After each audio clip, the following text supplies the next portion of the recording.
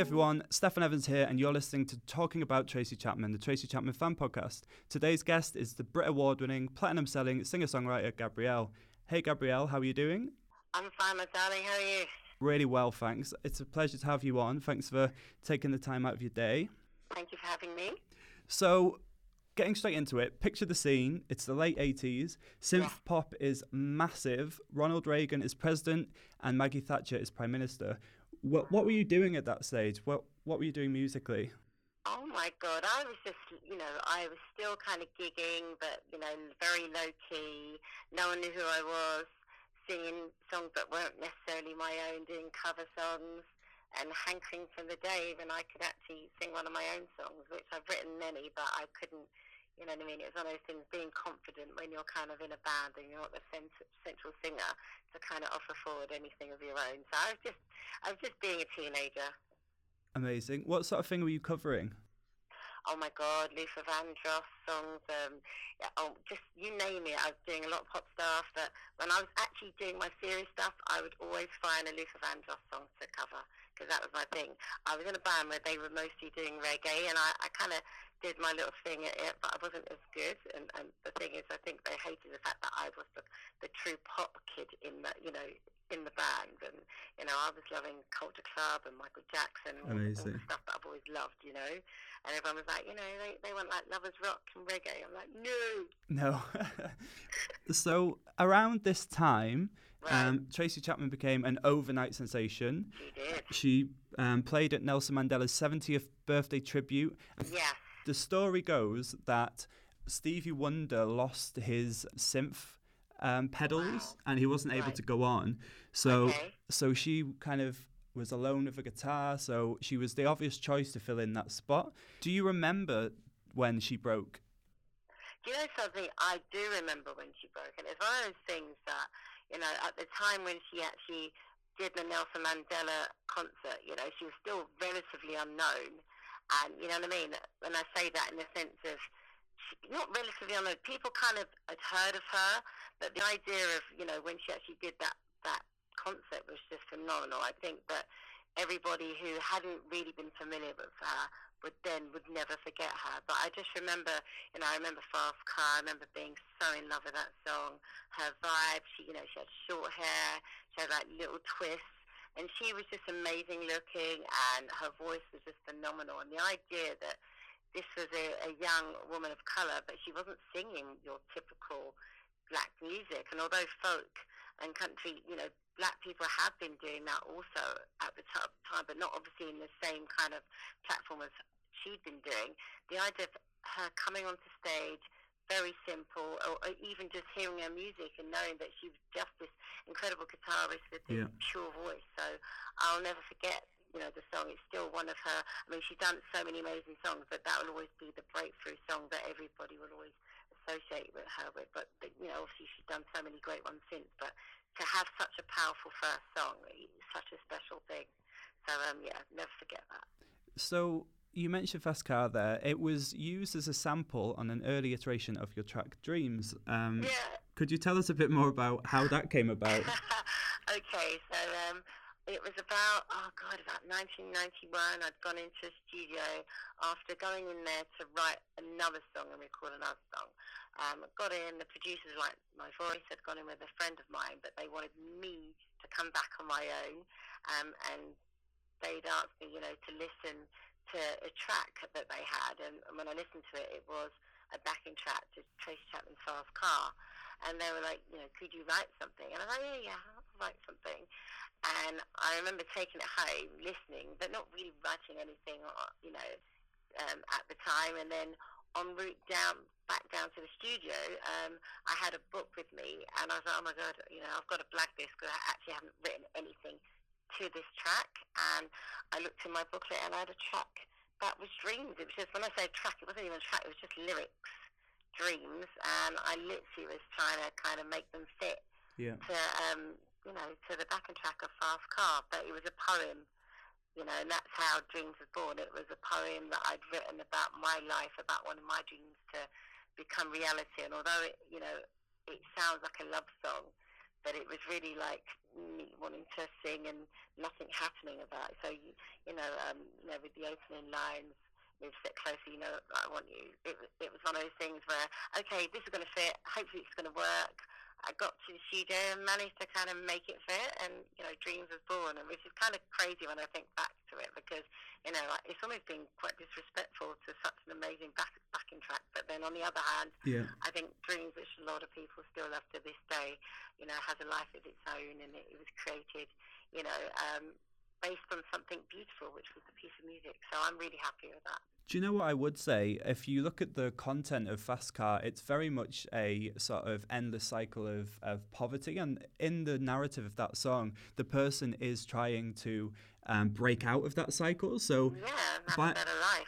By answering the song with Dreams, it's almost like a sequel to the song. Never thought of it like that, but that is amazing. Yes, the idea of Fast Car getting you out somewhere, and then Dreams is about wanting to move closer to your dreams and making them come true. So Absolutely. You know what, I love that. So you've covered the song on tour and occasionally on TV even. Tell us a bit more about how you translated that into your set in the early days. Well, the thing is, because of the fact that a lot of people have been familiar with the fact that, although I had written Dreams, the original version of Dreams is still out there, and I have a version which has the Tracy Chapman backing sample on it. And although we were never given a sample clearance, so we could never officially use it, but I'll always be proud that in the end we had to construct something new that wasn't a replica of Tracy Chapman's Fast Car, so that people could actually hear that it was a standalone song. Aside, rather than kind of taking, how would I say, it took inspiration from Tracy Chapman's music, but it was its own standalone song. So when I went on the road and it was time to kind of think about the songs that I was going to go and sing, I just felt it was a natural thing to actually sing Dreams, but then to go into something that had, given birth to Dreams in a weird way, So the idea that this backing track, I was able to write Dreams, although Dreams had already been written, but should I say, I was able to place Dreams, the lyrics of Dreams, in the realms of Fast Car, the music. And so I just thought it was only right that I was able to show this and demonstrate this, and the fact that it was effortless. You know what I mean? Like when the segue from Dreams into Fast Car is just so beautiful. So I thank Ms. Tracy Chapman, because she is a genius and she's just amazing and phenomenal, will always be. So and that's how it happened. It just felt right to put it in my set. I remember the first time I heard it, I was in Cardiff. It was my birthday, 2010. Oh, wow. And you finished Dreams, and then you sort of started segging into a bit of a reprise of Fast Car, and it just blew my mind, because I always say that when I was growing up, I had a holy trinity of inspiration musically. It was Tracy Chapman, it was Annie Lennox, and it was yourself. So to see both of them together was just incredible. So going back to songwriting, when I feel like in some of your tracks you can hear parallels with Tracy's work. Maybe the inspirations are the same, maybe sort of Bob Marley and Bob Dylan, but things like Latchkey Kid is very, you can feel that similar vibe. Would you say that there is an inspiration ongoing there? Definitely, because it's storytelling, isn't it? And for me, when I wrote Latchkey Kid, for example, I wrote that about a family member, and kind of taken away from writing like love songs or stuff that although we've all felt them, they're not offensive, or they're not that, I shouldn't say not thought-provoking, but when you're in love, it sucks, that hits you, and it can hit you hard, whether it's a breakup or a breakup. And, to suddenly veer away from that and have songs like Latchkey Kid and stuff like that, for me, those are songs I'm really proud of. I mean, there's a few others I wrote that, when I look back, I think, oh my God, that really is kind of that storytelling thing. The Latchkey Kid is one of my favourites for the fact that, based on the fact that it pulls no punches. It's just telling it how it is. But then, I had a song about Fallen Angel. I think about that song. Maybe Latchkey Kid is probably my best example. But then, looking at someone like Tracy Chapman, who is a queen, a storytelling queen, and although I wish I'd been more like her in the way that I put my songs together, I think I love someone like Ed Sheeran because he plays the guitar, and he, whether he's playing that kind of folky, country-ish kind of thing, and he's storytelling. So I always wish I could put myself there with Tracy, but I don't feel I'm worthy. You know what I mean? Because you're definitely worthy. Yeah, but I love her, and just the fact that she when you think about her, the songs she's done, like Across the Line, she tells stories. She writes about things that happen in the world, big things, like things that we need to pay attention. And you hear her vocals, and you can't help but pay attention to whatever it is she's singing. Yeah. So wow. I feel like I need to take the moment to remind you that you are an Ivor Novello winning singer-songwriter, and for best song I collection. forgot for a minute, but no, I think I'm guessing. I'm fangirling. So it's like there's a few people I'm like that with. I'm like, no, I'm not worthy. I'll just turn up. I make clothes. I'll go and tour with them. Yeah. Just to be near. Is that really bad? Probably, but there you go. I love it. So on songwriting, Tracy says, songwriting is a very mysterious process. It feels like something from nothing. It's something I don't feel like I really control. Do you feel like that's something you can relate to? How do you approach songwriting?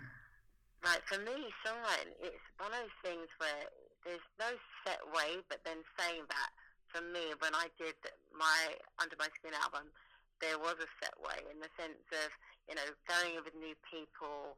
I'm one of these people that I don't do concept albums. It's about my feeling. I've got to have lived it, or I've got to have known someone who has lived it. And, I'd go in, and because I don't play anything, and people want me to hear their music, and they hope that I can vibe to it and create songs.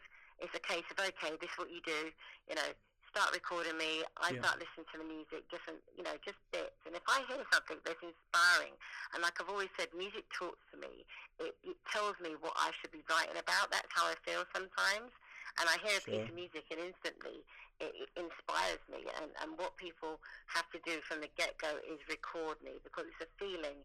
It's one that I can't often duplicate. Like I might or replicate. Sometimes I'd hear something and I'd just start freestyling, and then somebody would say, what did you just do? And I'm like, I don't know, I can't remember. It's a vibe, it's a feeling. So it's organic. It's always organic with me, and I'm happy for that. I mean, there's probably no point me trying to look at another alternative way to write songs, because it's what I've always done. Whether it's a freestyle vibe, I wish I could rap, but I can't. But it's just like singing along and doing my thing and doing and feeling, singing what takes me and what comes out of my mouth, what I'm feeling, and digging deep into. It's easy to kind of pick things, from my head, from my life experience, if the music carries me, and that's what I found. That's how it's happened. So definitely, you're right, very organic, and I've been loving the process more so in the last couple of years than any other time. I think because for a while, making music was like a jaded experience, and I think I needed, but not. I say that because of the fact that I had such a long time in between albums that, there were times you'd go to write, it's like it's not right. So this time, especially for it was just so fun, and I think that's to do with all the people that were surrounding me, coming with their positive vibes, beautiful music that just allows me to feel inspired, and to feel not jaded, I guess, because when you're making music for a long time, you probably need to come away sometimes, depending on who you are. And thankfully, that's what I was able to do, although for a long period of time, 11 years is long, but it allowed me to feel fresh and renewed, and my musical kind of inspirations are just coming from everywhere. I was so invigorated that I'm like, what, ready to go, and that's how the last album was born. But so I guess that musically, and whether I'm inspired to make music, whether I, like what does it for me is all about my life and everything else that goes on. So yeah, what can I say? That's amazing. I think you do seem very, very inspired these days. You're touring more than ever. You're out and about with shows and spot gigs, and you feel it feels like you're really living that dream again. Oh, I think that comes to do with the fact that my kids are older. I feel less stressed. I think that when you're a mother and you're trying to balance everything. And whether you're a parent, I shouldn't just say mother because there's fathers out there, but I salute all of them who, you have to juggle, whether it's working life, family life, everything.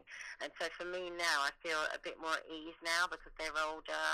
I can concentrate more on what I love, and I'll always love them, yeah. First and foremost. But it's nice to kind of be me again, to kind of not have the stress, to go in the studio, not be looking at the time thinking, God, I've got to get back. And it's so nice, and just I think my headspace is completely different.